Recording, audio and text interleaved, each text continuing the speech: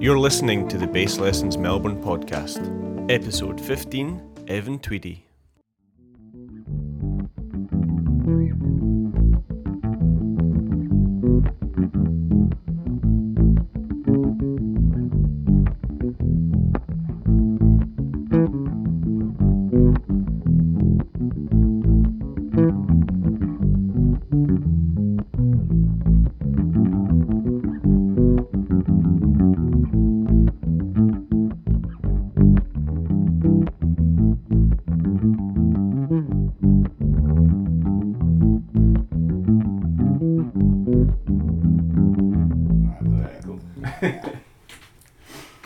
Hey guys, how you doing? Craig here from Bass Lessons Melbourne, and for today's player profile video I've got Evan Tweedy with me.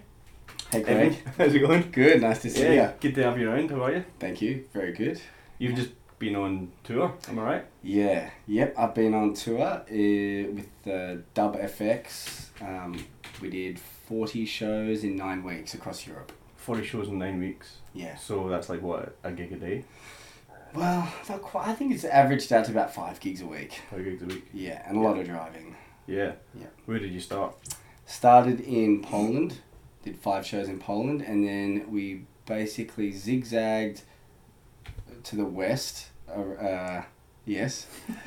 In no particular order, you know. Right. And then we finished in the UK, and then we flew to the East Bloc. Flew straight to Kiev in Ukraine. Oh, okay. And then we did Kiev, Belarus, Lithuania, Estonia, Latvia, Russia. Wow. Is this like festivals mainly? Or No festivals. all club dates? Yeah, just clubs. Yeah. Cool. So Yeah. there's like he's doing pretty well over there? Yeah. I think the smallest gig we did was maybe 300 or 400 people, and that was a nice. The clubs were really well booked. Yeah. Yeah. Yeah. And have you how does touring over there compare to touring here? Well, you can tour over there. Yeah. You can't really tour here. You do the weekend thing generally, unless you want to do a rural tour, but through Australia. But Yeah. I mean, over there they're just so appreciative that you've come so far to play for them, and Well, if you've been from here to, Darwin, that's a long way. that's true. It's still not as appreciative. That's like from Torino to Barcelona. Yeah, I don't know. They're very excited, and they just love it. They just go nuts for the music over there, and they listen and they buy CDs. You Yeah, signed some autographs. I did. Yes, Did you ever get used to that? I do get used to it. Yep. I actually get a little bit nervous going to the merchandise desk and doing that thing. Yeah. So I generally don't go. But usually once I'm taking my own gear at the moment. So for this band. So once I get off stage, I'll just relax for a bit, pack all my stuff down, and then I might wander out to the merch desk at the end. Once it's quieting down a little bit. Yeah, once it's quieted down, just see what's happening. But usually when I'm packing up my stuff, people will come up to the stage and ask for a photo or autograph or something. But at least then you can go, I gotta go, there's a way of Yeah. getting out of it. That's right. I think it's the standing there going, hey, I'm here. Yeah. Come here. Do you want to, Yeah, that's not why we play bass, right? Correct, yeah. If I was playing guitar, I would be out there straight away. Yeah. And what's the lead, what's the MC guy's name? Ben Stanford. Is he pretty good with all that kind of stuff? He's great, yeah. Yeah. He's really professional. They love him. He's just really good at that stuff. Yeah, it's good to have somebody out the front that you can just kind of have faith in that's going to take care of all that that stuff, without any awkwardness, I think. Yeah, he's not awkward at all. I think maybe if it was my name on the front, then I probably would be less awkward. Sure. Maybe. You feel a little bit awkward about taking the kind of adulation when it's not. Well, yeah, Oh, or assuming people do want a photo with me when they don't, when they actually don't. Yeah. Or in my case, it's usually like you're hanging around and security comes up and goes, "Can you leave? We're closing up." I'm like, "I'm the bass player. I was just playing." People don't even notice you've been on stage. Well, that happened in Brussels. Really? Yeah. There was a bit of an altercation with security. I was very friendly, but he wasn't. Can you elaborate? Well, as I said, I packed up all my stuff. I walked to the merchandise desk. I did sign a couple of things and get a few photos, and then I was leaving, and they wouldn't let me through, and I didn't have my pass on me. It was a beautiful big theatre. I think it was called AB. So you were going to go backstage. Going backstage, yeah. Time to go home. Going back to the hotel, and but it's like, no, you can't pass. You need a pass. And I'm like, we just sold the place out. There was 2,000 people there. You know, it's a big, beautiful theatre. Yeah. And I had a couple of local friends with me, and I don't know, the guy just didn't like me. Just right up in my face. He had a quiet night and he wanted something to do. Yeah, I think so. Yeah. Or he was just jealous. Yeah. For a change. Yeah, but look, Brussels, I don't blame them in Brussels. They're a little bit on edge at the moment. Yeah. And you do look a little bit. Let's not get into that. Okay. So you've done the European circuit a couple of times now? Yeah, I did that. I started doing it in 2012 with Husky. We did 3 tours in Europe. Cool. 5 in the States in 2012. And then I had a couple of years off doing the overseas stuff, and then over the last 2 years I've been doing it again. Okay. Yeah. And was the period off conscious, or just the way gigs worked out? Just the way gigs worked out. I mean, I was playing a lot with Husky at the time, and we recorded a new album, and we did some nice tours. We toured with Neil Young in that period. In the States? No, only in Australia. Alright. Yeah, and some other really good tours as well. And then I left that band and then just got picked up by Dub Effects and did a few other session things as well. Yeah. Yeah. Having had that intense time on the road and then off and then being back on, is that kind of how you would like the cycle to go, or are you quite happy just to be out on the road for 6 months a year? Or look, I think I could be out on the road for 6 months a year, but you know, if my girl was able to come with me, it would be a lot easier to do that, and we'd have a lot of fun. But we have a couple of animals and a baby. A baby on the way, yeah. So yeah. It's going to be harder. Yeah. So I mean, I really like the idea of doing some small European tours every year, but spend most of the time. Yeah, but spend most of the time at home in the studio and just playing with friends in Melbourne. And yeah. Because on tour, you're playing the same show every night. Yeah. And although I have high standards of myself and practicing on the road, I don't get that chance to, really explore anything else other than the set list. Yeah. You've got the show and that's what you're booked to do. Pretty much, yeah. And I, so I might realise that I'm singing flat on one of the songs, So it's like, okay, so the next day I'm focusing on, just trying to make sure that part's right, or the coordination between some bass and vocal parts are difficult, so I'll be isolating that kind of practice. And I just want to make sure the show is really good. And then so you get back to Melbourne and it's like, oh, you've lost, it's like, where am I again? Right. There's different skill set that you're kind of working on. Yeah. On the road and back in Melbourne. Yeah. That's right. And especially with Dub Effects, I'm not playing with a live drummer, so sure. Which is good and bad. I mean, it's great because it gives me, I'm basically playing to a metronome the whole time, but so it keeps you honest. It keeps me honest, but it also gives me a lot of scope. I've got the power to change the feel in a way. Like if I'm playing to a loop, I can put the bass right there. I can put the bass a bit there or a bit ahead. And you don't have to worry about the drummer. That's right. I don't have to worry about the drummer. Yeah.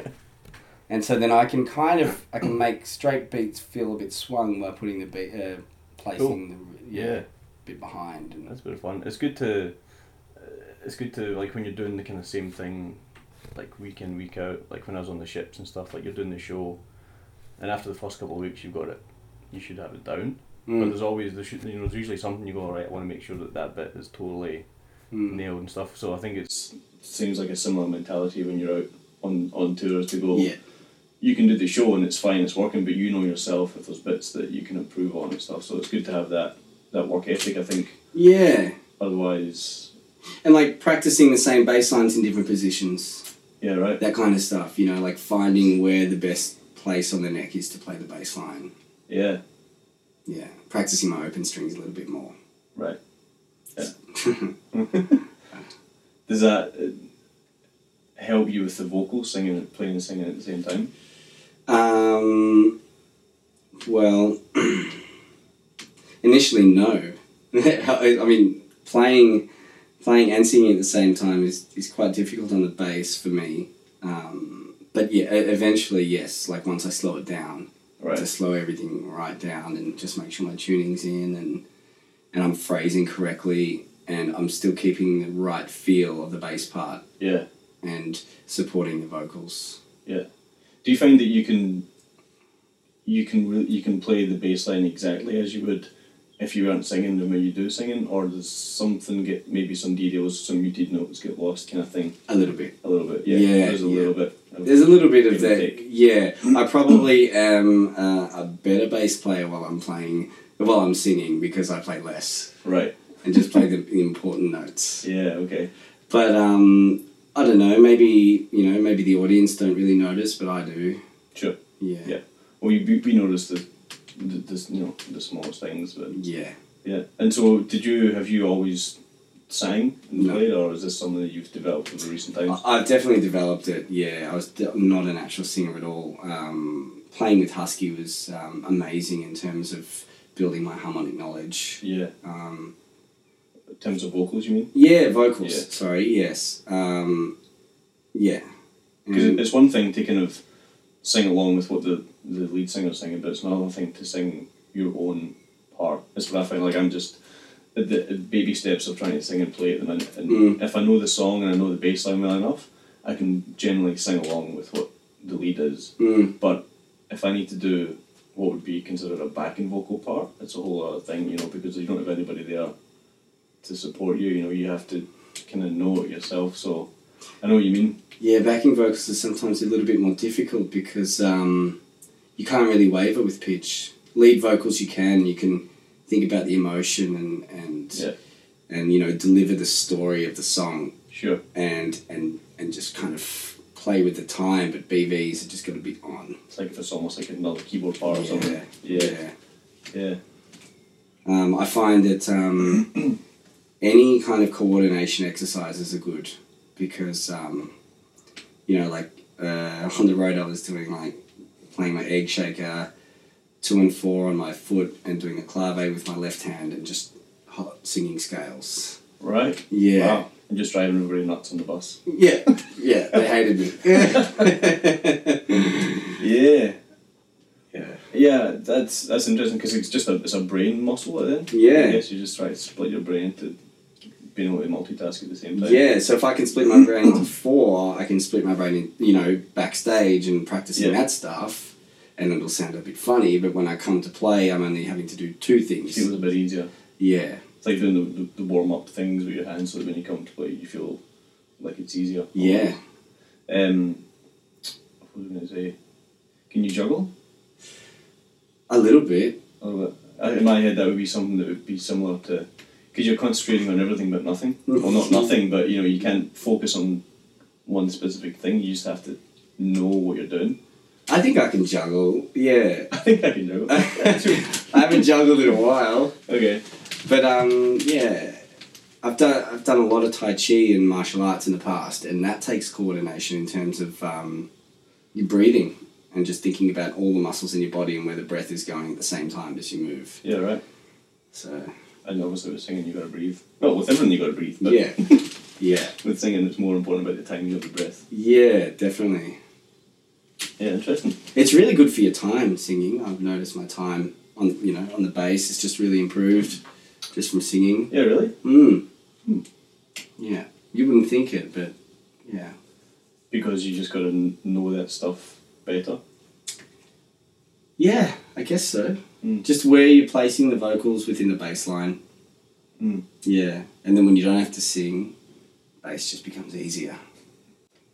Yeah. It's pretty easy to begin with, but yeah. It's pretty easy. It's really 1 note at a time. Yeah. Don't mess it up. That's it. It's monophonic. Yeah, exactly. How did you get into the bass? Well, I played trumpet throughout high school, and I played in the jazz bands. Okay. And I was really influenced by my uncle, who's a really good blues guitarist, and he plays piano as well, boogie woogie style piano, and like I grew up listening to him rehearsing, and my cousin playing saxophone as well, and listening to old Louis Jordan records, B.B. King, Stevie Ray Vaughan, Charlie Parker, when I was 12, 13, I was getting into that stuff. And then I played trumpet throughout high school, and I was alright, but I didn't practice enough. But I knew that I loved music so much, but I knew that I wasn't going to be a trumpet player, just because I just knew that I didn't practice enough. Yeah. And then in my final year of high school, I had $200. I don't know where I got that from. It's probably doing something. I won't ask. Yeah, don't ask. And I was like, I want to spend money. I got $200 here. I want to spend it. And I wanted to buy a double bed because everyone had a double bed. I just still had my single bed from when I was a little boy. I was like, I want to be a man. But I couldn't find a double bed for $200. But I wanted to spend the money. I'm like, maybe I'll just get a bass. It's like I bought it out of spite. Yeah, right. And I found a bass and a little amp for $200, and then a week or two later I realised I hadn't put it down. Just like playing it every day, all day. Yeah. Just learning Chili Peppers songs and playing the blues. And then I was just, wow, I found it. Cool. Yeah. Yeah. That's how I started playing the bass. And then did you go in and get some lessons and stuff? Or? No, not straight away. I mean, I started playing, when I was like 18, and then I was in Perth in WA, and I wanted to study, and my cousin was studying in Melbourne, so I flew over to do an audition, and I hadn't had any bass lessons, but I'd had trumpet lessons, so I had the musical, I understood it. Yeah, the musicality, yeah. Yeah, and I got accepted. For where? It was Box Hill TAFE. Okay. And then, And then I guess you get lessons there. Yeah. I didn't... yeah. You got lessons there, or...? Yeah, you get lessons there. Yeah. But the most lessons you learn is talking to people. Like, Or listening. Yeah, listening and playing, just doing heaps of gigs and stuff. And that was with Neil Kennedy. But then I remember getting some really great bass lessons after I finished Box Hill TAFE with a guy called Jeremy Alsop. Okay, yeah. Yeah. And he kind of more into the spiritual side of things about music. And I felt like they were music lessons with a bass in my hand. Okay. As opposed to specifically bass lessons. Because you can learn the mechanics from anywhere kind of thing, but you gotta do your scales, you gotta do your arpeggios. That's like you don't need someone to tell you that, or maybe you do need someone to tell you that. Everybody's different, but at that stage in your development, that Alsop was the guy that you needed to. Yeah, and he was a big inspiration for me at the time. Yeah, right. So what were some of the kind of key things that he helped develop with you, do you reckon? It's really hard to say now. Some melody, just thinking about melodies. Listening. I think I learned that. Just listening to everybody else, like listening to everyone else in the band except for yourself. Which is a young thing, like when you're, 18 to 24 or whatever, at least in my case anyway. You just want to check out, you want to be the largest thing in the band, you want to just have that excitement of being the thing, and then you realise that there's other people in the band. Yeah. And you actually become a better bass player when, And just how to make, and to get gigs as a bass player, your job is to make everyone sound good. Yeah. No one's going to hire you if you can play up here fast. You have to humble yourself. Yeah. If a singer's trying to sing a melody and you're getting in the way, then you're not gonna come back. Yeah, exactly. So he just learned me to. He taught me to just listen to the whole band, and that's just a huge thing, I guess. I mean, there was a lot of other things, I suppose, but that was what I took out of it. So just some musical maturity. Yeah. Yeah. Yeah. So how old were you at this point? Like 20? 21. Okay. 20. Yeah. Yeah. And then what? BCA. Okay. Tryon College of the Arts. I dropped out in third year. Didn't finish. Third year? That's pretty close. I know, I was so close. It was just some emotional baggage I was carrying around. I just was not in the headspace for it at the time, and Still hadn't got that double bed. still hadn't had the double bed. Not at that point. No, by this stage I was on the floor. Yeah, but I learned a lot from VCA. I actually didn't get any bass lessons at VCA. I Right. opted to learn from a sax player called Rob Binks and a piano player called Andrea Keller. Okay. So in our lessons we played. We just played music. Awesome. And, Yeah. And Interesting. yeah. Yeah. Was I've forgotten his name. Plays with the pick. Got like a semi-acoustic 6-string. Chris Hale? Chris Hale. Was he there at that No, time? not at that point. Okay. Yeah, I've seen him play a bunch of times. He's amazing. Incredible. Yeah. Yeah. Yeah. Yeah. And so were you gigging around town at this time? Yeah, I was Yeah. doing a lot of gigs. I was doing heaps of gigs at that point, and I think that was kind of the reason. You know, then I would come to jazz school, and it started to kill my love for jazz at that point. Yeah. You know, and at that point I realized I didn't want to be a soloist bass player, and that. And do you reckon that's what the VCA was gearing? Yeah. You to? Yeah, they're gearing everyone to be soloists, or at least to be able to solo, and that's fine. There's so much to learn through that. But It's fine if you're a sax player or a piano player or guitar player. I mean, not piano players and guitar players are need to have company as well, but you more like to get booked for a jazz gig as a guitar player if you can solo. But yeah, that's right. And I was still doing jazz gigs, but I was just walking, and and if it was bass solo, I'd just walk through the changes with Up the octave. a little bit, or I'd play the melody Yeah. and just embellish the melody a little bit. Great place to start. Yeah. Yeah. See, that's another thing that I learned from Jeremy Allsop about when you are soloing, particularly in jazz or something.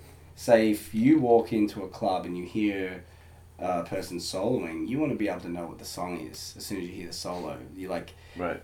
He taught me that the melody should always kind of be present in some way, shape, or form within a solo. Cool. And I like that. Yeah. Mm. Yeah, I mean, I've done so many jazz gigs and never learned the melody for any of the songs, Yeah. And it's a really good point because if you do, it gives you an immediate springboard for your soloing. Exactly. Then you're playing music, not changes. Yeah, or just Yeah. just jiving, as Jack would say. Just jiving. Just jiving. Yeah. So those gigs, are they like everything from, pop R&B stuff to jazz to Latin stuff, or was? Yeah, I didn't do so much Latin at that point. I was doing a lot of funk, R&B, reggae, and then just some jazz gigs at cafes and stuff like that. Yeah. A lot of, but I always did original music. Oh, cool. Yeah, I was always doing something original. Yeah. And I still do. Yeah. So that's where my passion lies in music, I think, is just music that I haven't heard before. I mean, I'm not saying that I've always made music that's extremely original True. sounding, but that's my goal. Just easier to have a vested interest in the music if it's original. For me, yeah. And there was a point where I was doing a lot of weddings as well, and I was learning all the bass lines, and I went through the James Jamerson book, Yeah. Most Shadows of Motown, and learned most of those bass lines. But then I would always pick a $50 original gig over a $300 wedding gig. Yeah. And I just did that all the time, and which wasn't good for my bank account or my health. But But I mean, it paid off. yeah, I suppose so. Because now you're essentially touring the world playing original music. Yeah, I'm lucky to do that. Yeah. Yeah, So that quite possibly wouldn't have happened if you'd always went down the money route. that's true. I think. Yeah, I think a balance is definitely good to have a balance yeah, I'm always trying to find that balance. Yeah. Yeah, because you're always going to have bills, right? And that's right. And I do have a couple of wedding gigs coming up. yeah, that's totally cool. Yeah. So when did the Husky thing come around? That was 2011. That was, I think, when we started getting played on the radio. It was around 2011. I think that was the Triple J Unearthed. We were winners of Triple J Unearthed. So you've been in the band for Oh, I was in a band all up for 8 or 9 years, I think. Yeah. Well, I was an original member with the singer Husky and keyboard player Gideon. So we kind of started the band together. Right. And we all wrote our own parts and composed and put the albums together, and we really were passionate about putting on a really good show and writing great songs. Yeah, that was an amazing time. Yeah, would you reckon that's been your kind of school of songwriting? That's where you really learned about crafting? Yeah, I learnt a lot from Husky as a crafting songwriter. Also crafting bass lines to fit a song. Yeah, they were quite melodic, a lot of the bass lines I would do. Yeah, I mean, like I'd do the meat and potato things, but then, I guess I was playing a little bit more melodically. Yeah. In that. Yeah. And then I learned to harmonise vocally as well. Yeah. And the melodic thing, does that come from, could you pin that down to any influences, guys that you know who do that you... As well, I listened to heaps of saxophone when I was growing up. Sure. So maybe that's where it came from. And I learnt a lot of Charlie Parker heads. Yeah. The Omnibook. Yeah, yep. Yeah, Billy's Bounce, Anthropology, Donnelly. Yeah, they were a lot of fun. Never really took them out of their original key. Anthropology I did, and Billy's Bounce, but not Donnelly. Yeah. I kept that one in A flat. Fair enough. Yeah. Yeah, but it's not like from a McCartney thing or a... Well, no, because I didn't start listening to the Beatles until after I was playing the Husky for a number of years, But, I mean, now I just think Paul McCartney's incredible. It's so amazing. Yeah. I listened to Jarko a lot as well, obviously. Yeah, I mean, Jarko was great at playing melodies. Yeah.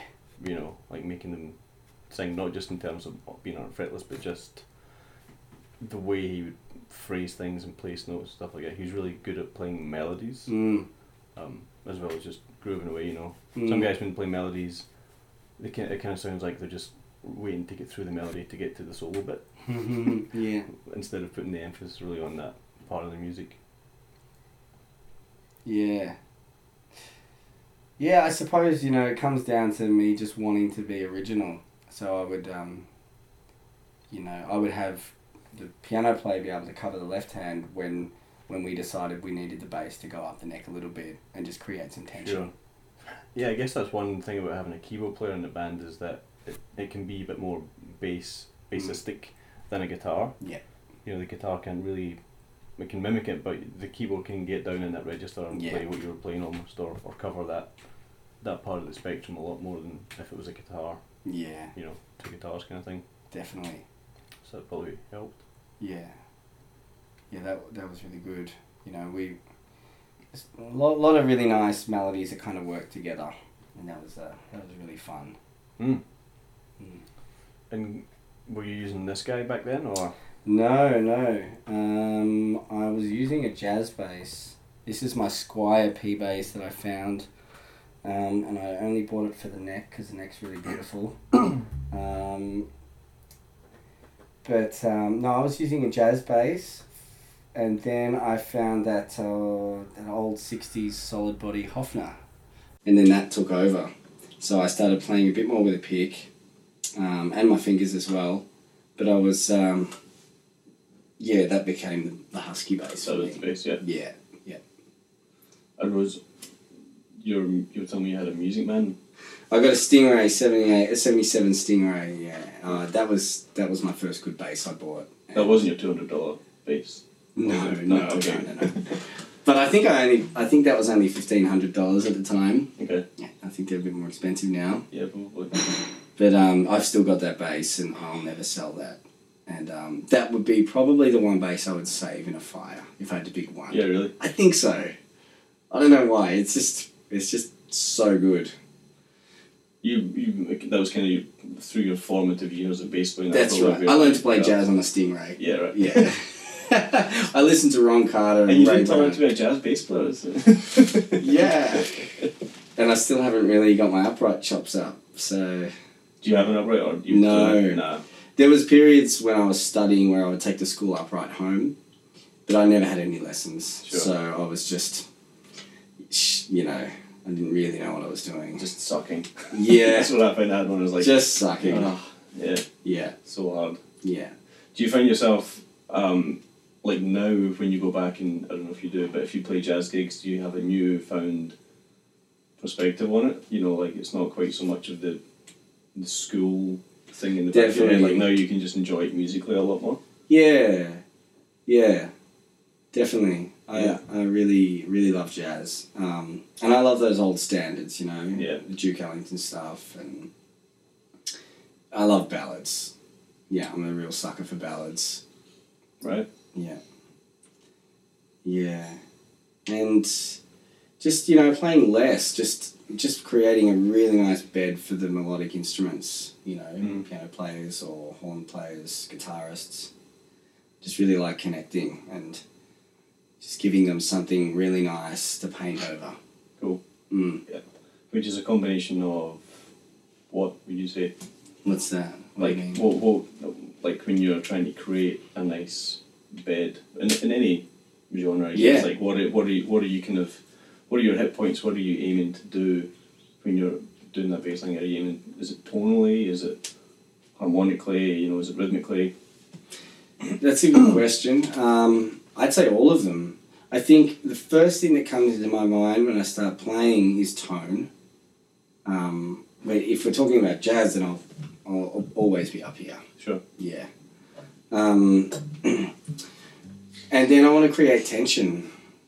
So then there's a release. So because if we're creating tension kind of from the beginning, then you know we can choose to see how long we want to drag that out. Sure. Before we hit a release, and then that's when it really starts to swing. Yeah. Right. Or cook or whatever. Yeah. But I mean, you know, harmonically, you're always trying to change things in a standard. You always just want to play it a bit differently. Yeah. Each time you go around. Which is hard sometimes when the sax player takes 20 odd choruses. I know. It's like, all right, I've pedalled the 5, I've pedalled the 1, I've pedalled the 4. I've done 2, played in 2. You know, I've not played. Yeah, I've not played. Yeah, I've tried trading 4s. Yeah.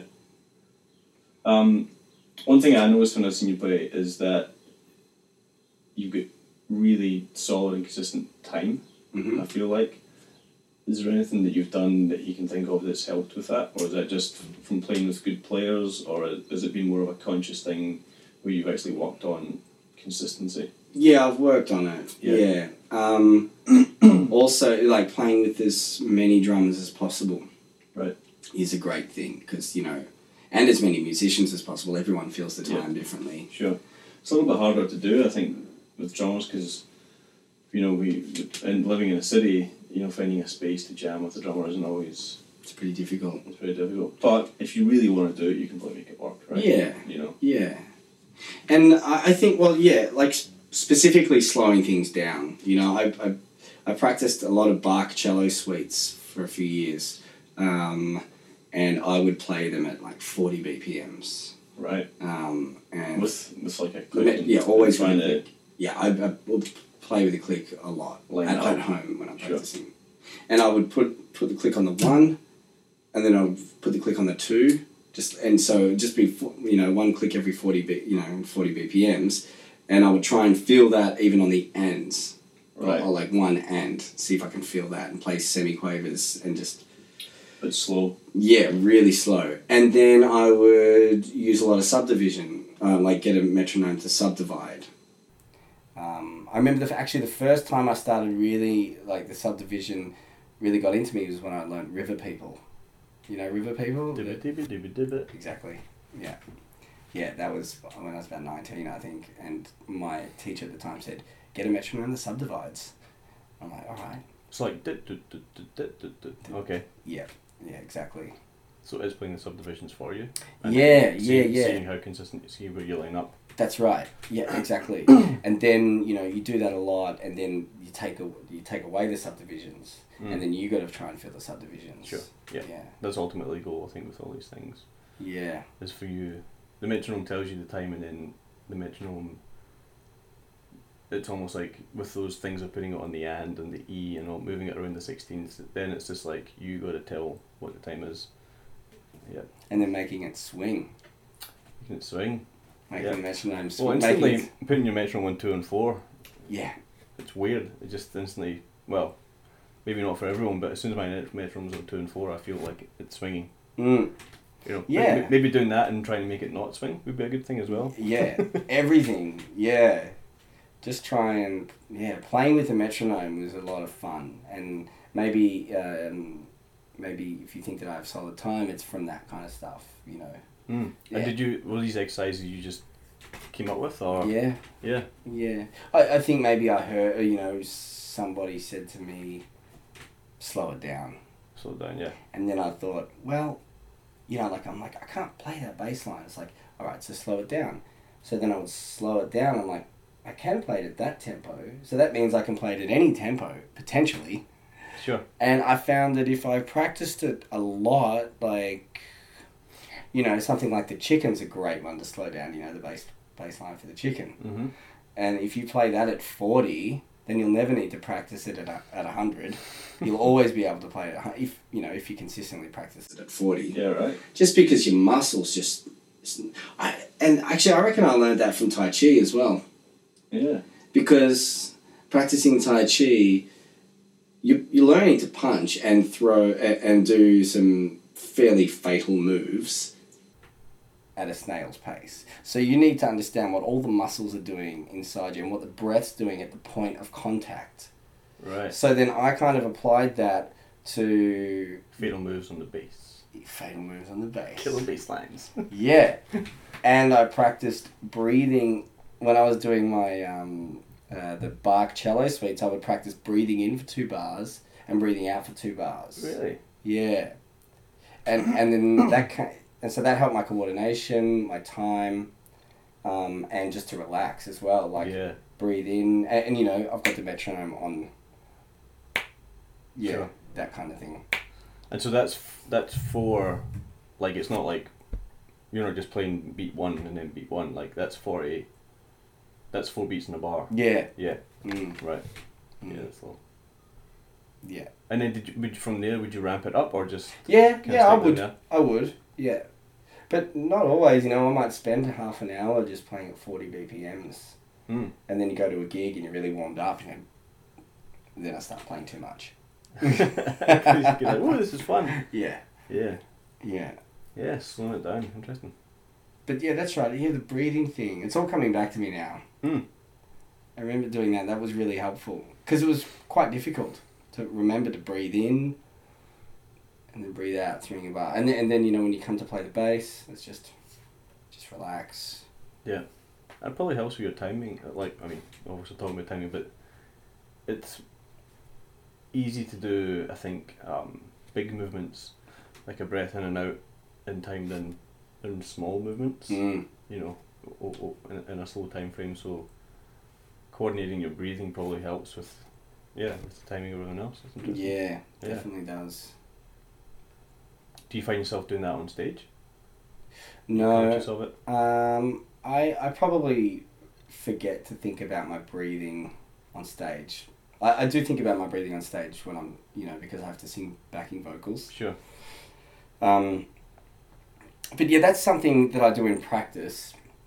And then when I'm on stage, you know, I just try to be blank and just forget about everything, forget about technique, and just... What do you think about? I mean, you said blank, but is it blank or is it listening? Yeah, listening, I guess. Yep. I think about the mood that the singer or the piano player is in. You know, because a lot of the time I won't start, or we'll start together, or, you know. Yeah. I don't know what I think about. I try to just be as blank as possible and just try and leave... And for each song... Yeah, just try and leave ego just completely out of it. Mm. And I try not to anticipate what's coming next too much. I try to listen for what's coming up next, but not try and steer what's coming up next, if you know what I mean. Yeah. But yeah, Sounds like a bit of a martial arts thing as well. Maybe. Like blank. Yeah. Yeah, the art of fighting, not that I'm a fighter at all, but the art of fighting and the art of music is just so connected in a way.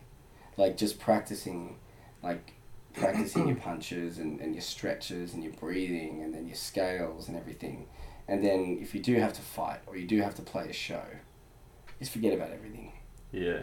Because it's in there. It's naturally in there. Essentially, it's all in the preparation, is what you're saying. Yeah. It's been really, really prepared. It's hard, you probably know as well, it's like, you know, when you first started playing, first started doing your gigs, to get your mind out of the bedroom, out of the practice room. Yeah, because it's all you've ever known. Yeah. Yeah. But going and seeing other guys, like some of the, you know, go and see some of the top guys around town and see what they play and how they are on stage, I think is really good. You know, the really good guys, they don't seem like they're, you know, in top gear all the time. No. You know, they seem like they're totally comfortable. Mm. You know, but not disconnected. You know, they're still involved, but it's just it's all happening at a different, on a different level. Yeah. It's not this. It's what are we doing as a musical entity kind of thing. You know, because Exactly. this has all been taken care of years ago. That's right. You know, in the shed. So it's about making music. You know, Exactly. is where we're all trying to get to. That's right. You just want to make music, man. That's the most important part. Yeah. Do you find that you're using in-ears on stage? Yes. Yeah. Is that a new thing? Oh yeah. In the last 2 years, I've started using in-ears. So yeah, it's fairly new. How do you find it? I like it. Yeah. Yeah. I guess if you're not using a drummer. I'm not using a drummer, so it's pretty important to have in-ears in this gig. Yeah. But I used in-ears when I did some shows with Angus and Julia as well, and that was the first time I used in-ears with a drummer, and that was fine. It was good too. Just got to get a good balance. Yeah. Did you go through the process of setting it up, or did you have a tech who was like, put these on and? For which band? Oh, the first time. First time, Ben from Double Effects, he showed me how to set it up because he was all self-sufficient. Yeah. He'd set all his own stuff up on his own. Right. Yeah. Yeah. Yeah. So did you have like custom molds and stuff, or not custom molds? No, I've got some nice, good quality Shores, 525s or something, I think. Yeah. And yeah. So then, have you developed any tricks with getting your bass to sound natural in there, or the room? Like I know some guys have like to have a bit of just ambient noise in there, so they don't feel disconnected from the room. Yeah, we don't have an ambient mic. That's quite common, you know, to put a mic at the front of the stage just to get that ambience. No, I probably just have it a little bit out, and I have an Ampeg fridge behind me, cranked. So you still feel it? I have to, yeah, because the dub effect stuff is like a lot of low end. Sure. A lot of deep bass. And you want to make sure that you're making the right. You know you've done it enough that you know when it feels what it should feel like coming off the amp. So if it feels like coming off the amp, it should be right out front, kind of thing. Yep. And I'm feeling the subs on the stage. So the kind of shows we were doing were big shows, so there were big subs. Yeah. You know, and so, yeah, So what's in your ears? Everything. I still had bass in my ear. Yeah. And I would make, you know, vocals and drums are up pretty high for me. Okay. And the piano is definitely in there as well, but not as high as the vocals and drums. Sax, nah. I can hear that in the side fill, and I can hear that just coming around. Sure. Yeah, I don't need sax in there. Yeah. But it's fun. The double effects thing. It's a lot of fun, yeah. It's a lot of fun because it's a 3-piece. So, you know, there's a lot more relying on me, and I'm playing synth bass, electric bass, and doing some backing vocals as well. And I was involved in the writing of the album, so I feel connected to that, the latest album. Sure. And so that's a lot of fun going overseas and playing to a lot of people. Especially music that you've helped create. Exactly. Yeah. And some bass lines that I've written that the sometimes the audience starts singing the bass lines while I'm playing them. when there's Cool. some breakdowns, just Yeah, these yeah. reggae dubby parts. And they know it. Yeah, they know it. They start singing it. It's like a bass solo. It's solo bass, not a bass solo, if you know what I mean. Yep. And a couple of times the audience would just like sing along. I was like, wow, they know this. Cool. Yeah, that was cool. Are you using any pedals? Yeah, a GT10B. Right. Boss. Full on. Yeah. I'm not a... I mean, it's very good. It's an amazing thing. But, I mean, ideally I would not use it. But do you, like how much of the synth based stuff are you doing, and how much is Well, most of the... Look, I'm doing a lot of Then. sine wave stuff. so OC2 bass. kind of thing? Or, Yeah. like, Yeah. Because the... I guess what those GT10Bs... ideally, they kind of tell you that that they've got every pedal that they've made. Like the Right. OC2. Is it OC2? Yeah. Yeah. So yeah, I got a couple of, like sine style bass sounds. Yeah. Then I've got some like really some overdriven bass sounds, and then I've got then there's two really synthy kind of patches. Okay. That are, and I've got the LFO going on the pedal, the wah wah wah wah wah wah wah okay, wah yeah. wah wah, and I'm using a MIDI cable to hook up to Ben, so the tempo is set, and then the LFO tempo is set. So then I've got, then it's subdividing in time. Yeah, cool. Mm. So how is he setting the time? Is there tracks? Yeah, well, just drum loops. And Right, yeah. and he's looping beatbox. Yeah, that's what I was thinking. 'Cause Yeah. I saw him when he did loop beatbox things. So Yeah, and then once he's done a loop, it actually maps the tempo and sends it to us. Is that a Boss looper as well? Yeah, everything's Boss. Okay. Yeah, Boss. Boss. And Do Boss know that? Boss USA, Boss Australia, do they know that? yeah, well, he did help create one of the loop Loopers? stations. Yeah, right. Yeah, I think he was endorsed by them for a while. They've flown into Japan Mhm. once or twice to the headquarters. Cool. Of Boss. Did you do the programming on yours yourself as well? No, he programmed that for me. Ah, okay. Yeah. That's cool, yeah. yeah, it's fine. So I was controlling. I was driving, but he built the engine. Yeah.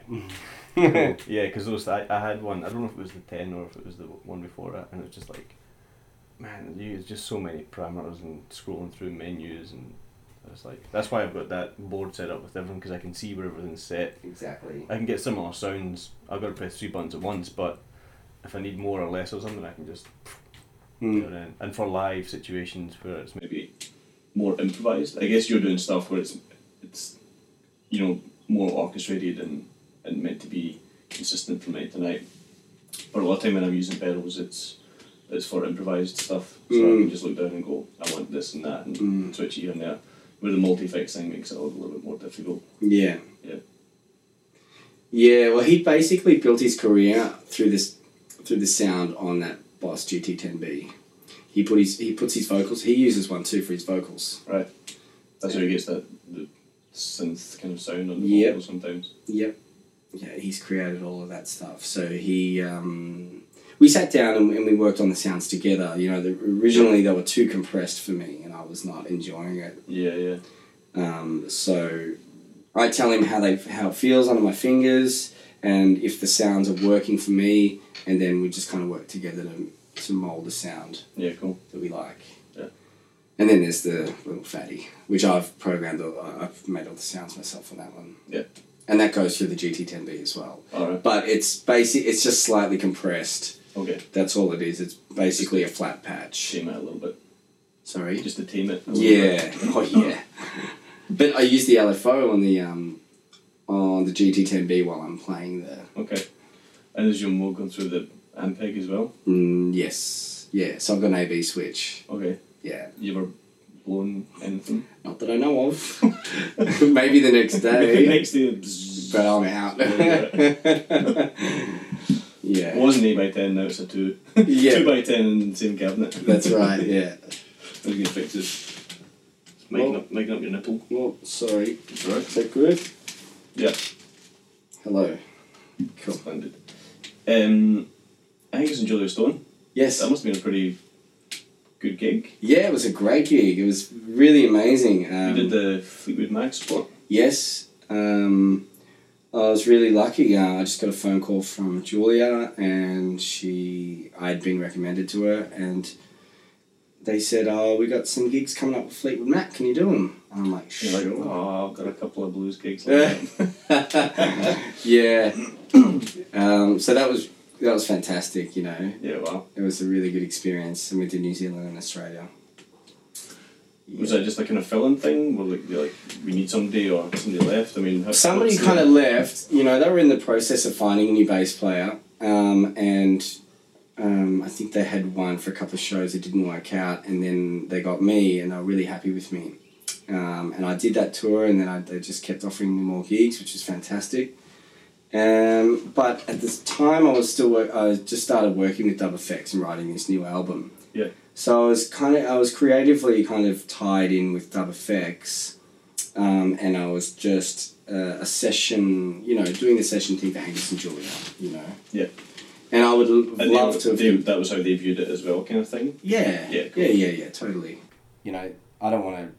You know, those guys, they write beautiful songs on their own, you know, so I was just happy to be with them and playing their songs and playing with a great band that they, you know, surrounded themselves with.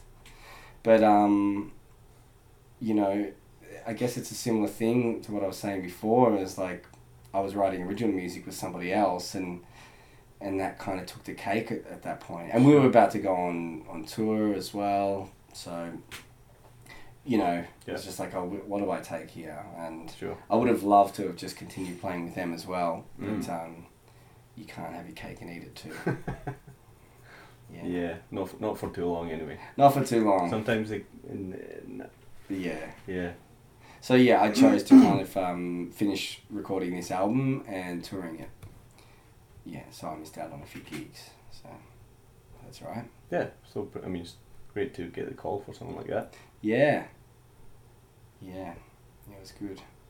You didn't do any studio stuff with them then? No. They were coming to the end of this cycle of their last album. Sure. And so maybe they're recording some stuff now. I'm not sure. Yeah, actually, no. I do know that Angus is doing his solo thing called Dope Lemon. Okay. Yeah, and he's using some guys from the States. Right. Yeah. Yeah.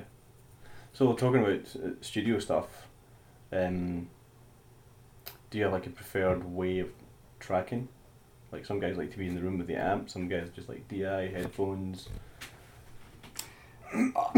I'd love to be in a room with an amp and a drummer, right, and track live if I can.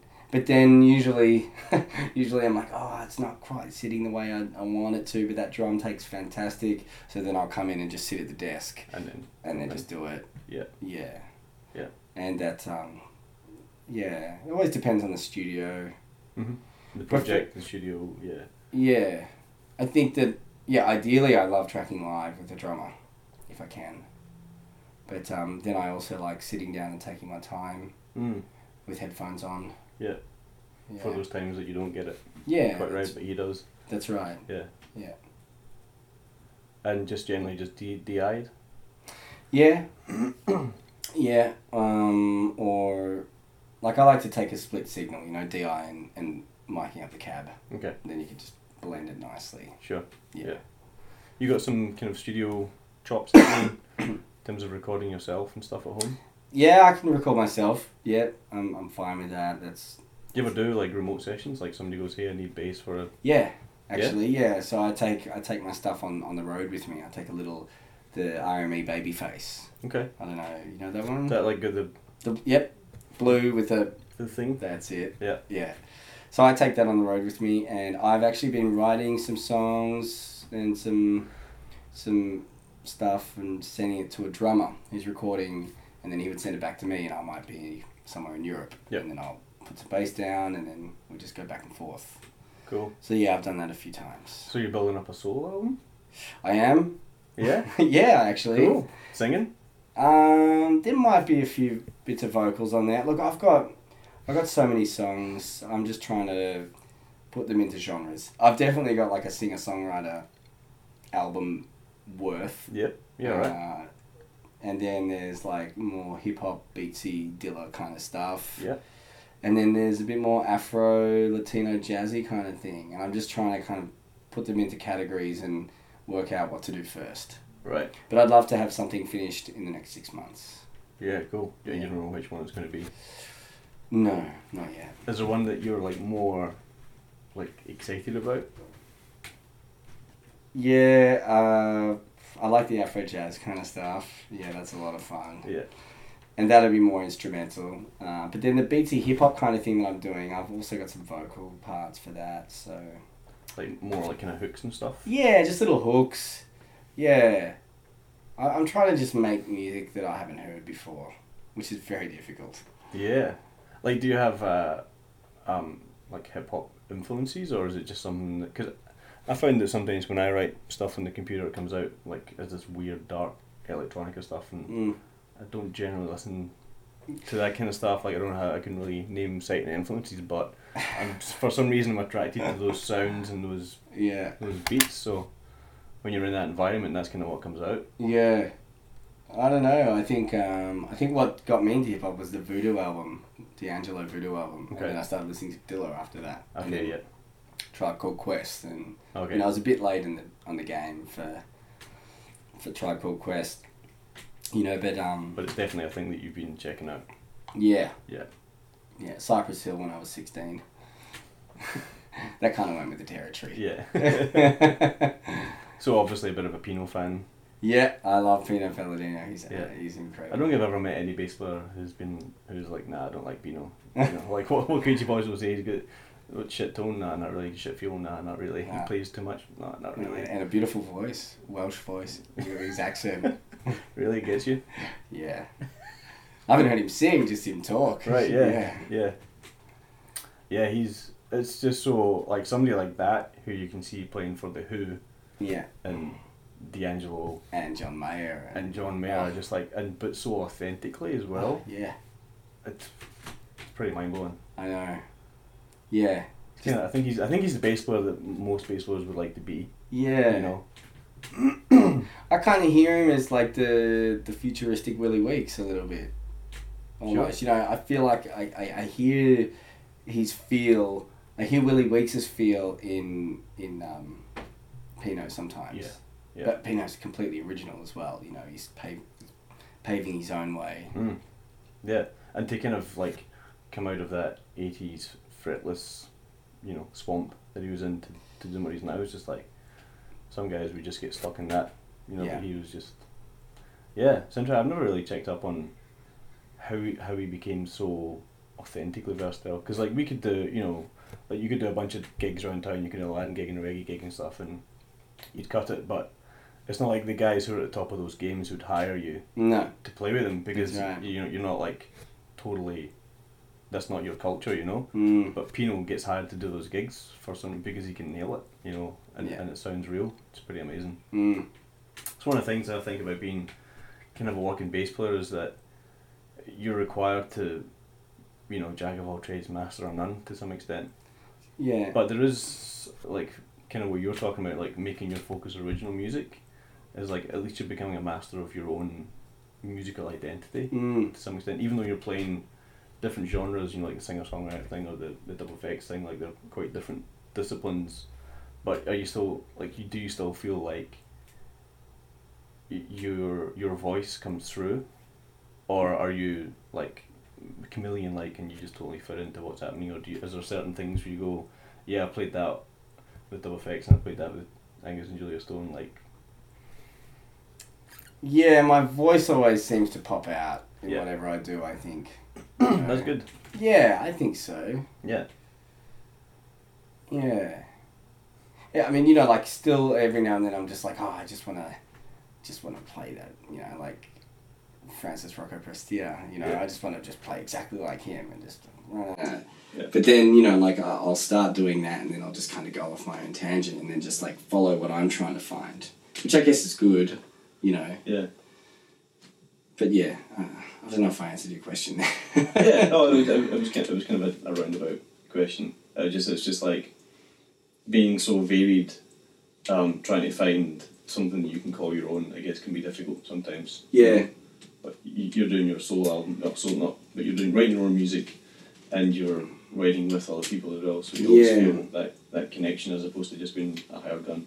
Yeah, I'm always writing music with someone or myself. That keeps me alive. Yeah, cool. Yeah, it's and then the only thing with you got to remember to keep your technique up too, because you never know what's going to come, what gig is going to come around the corner next. That's right. Yeah. You want to be able to cut it. So just like got back in Melbourne last week from Moscow, and I'm in drum and bass dub hip hop world. Yeah. So got to get my right hand going again. Yeah, right. This is the 16th. Yeah. Dig out some Tower Power albums. Yeah, that's it. Yeah. Yeah.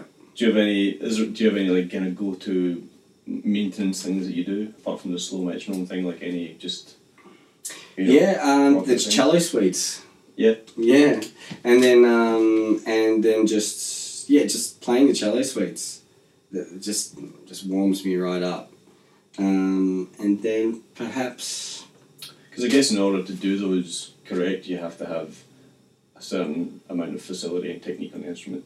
Mm. So by learning those, you're kind of learning your technique as well at the same time. Yeah. That's what you're saying. Like when you That's say right. you used to shed, and that's partly how you got your technique up. Do you think? From those cello suites. Yep, definitely.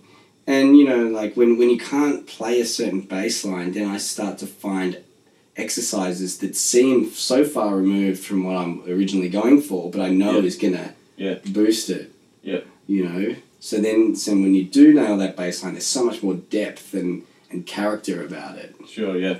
Yeah, I found with like checking out, going back to the rock, like checking out a bunch of Rocco's lines was that a lot of it was to do with what finger I started with. Right. And I had a tendency to always start with my first finger, which resulted in little time glitches because for that octave pop or whatever, like it was just uncomfortable. It's not going to work. So then I developed a bunch of exercises where I would start just playing 16th lines with both fingers. Yeah. So that if I knew, okay, this song I've got to start that chorus with this finger, then I was comfortable with it. Yeah. It's funny, something as small as starting with your second finger can just throw you right off. Like, why can't... Sometimes I would play it and nail it, and then sometimes I'd play it and be like, why was it not in time at that time? And it took me ages to figure out what was going on. Mm. And and it was something just like, slowing it right down and then figuring out which finger, when I start with that finger, it's easier to get to that thing. Yeah. Yeah. So basically just slow things down. Basically, yes. Cool, man. Great. Yeah. Thanks for having me. Thank you. That was wicked. Yeah. What's up next? Are we still on? Are we on? Yeah, I mean like Christmas and stuff. Oh, Christmas. Not like this afternoon. I mean, like gig wise, like. Going to New Zealand to play the Rhythm and Alps and Rhythm and Vines with Dub FX, which is 2 festivals, one on the South Island, one on the North Island, for New Year's Eve. Cool. And then come back to Australia on the 1st of January and get ready to have a baby. Yeah. And I just keep working on my solo stuff at the moment. Yeah. And I've just been contacted by another artist that I'm gonna work with. But we'll talk about that one later. Sure. Yeah. Cool, man. All right. Guys, thanks for watching. Thanks for listening, and we'll see you next time.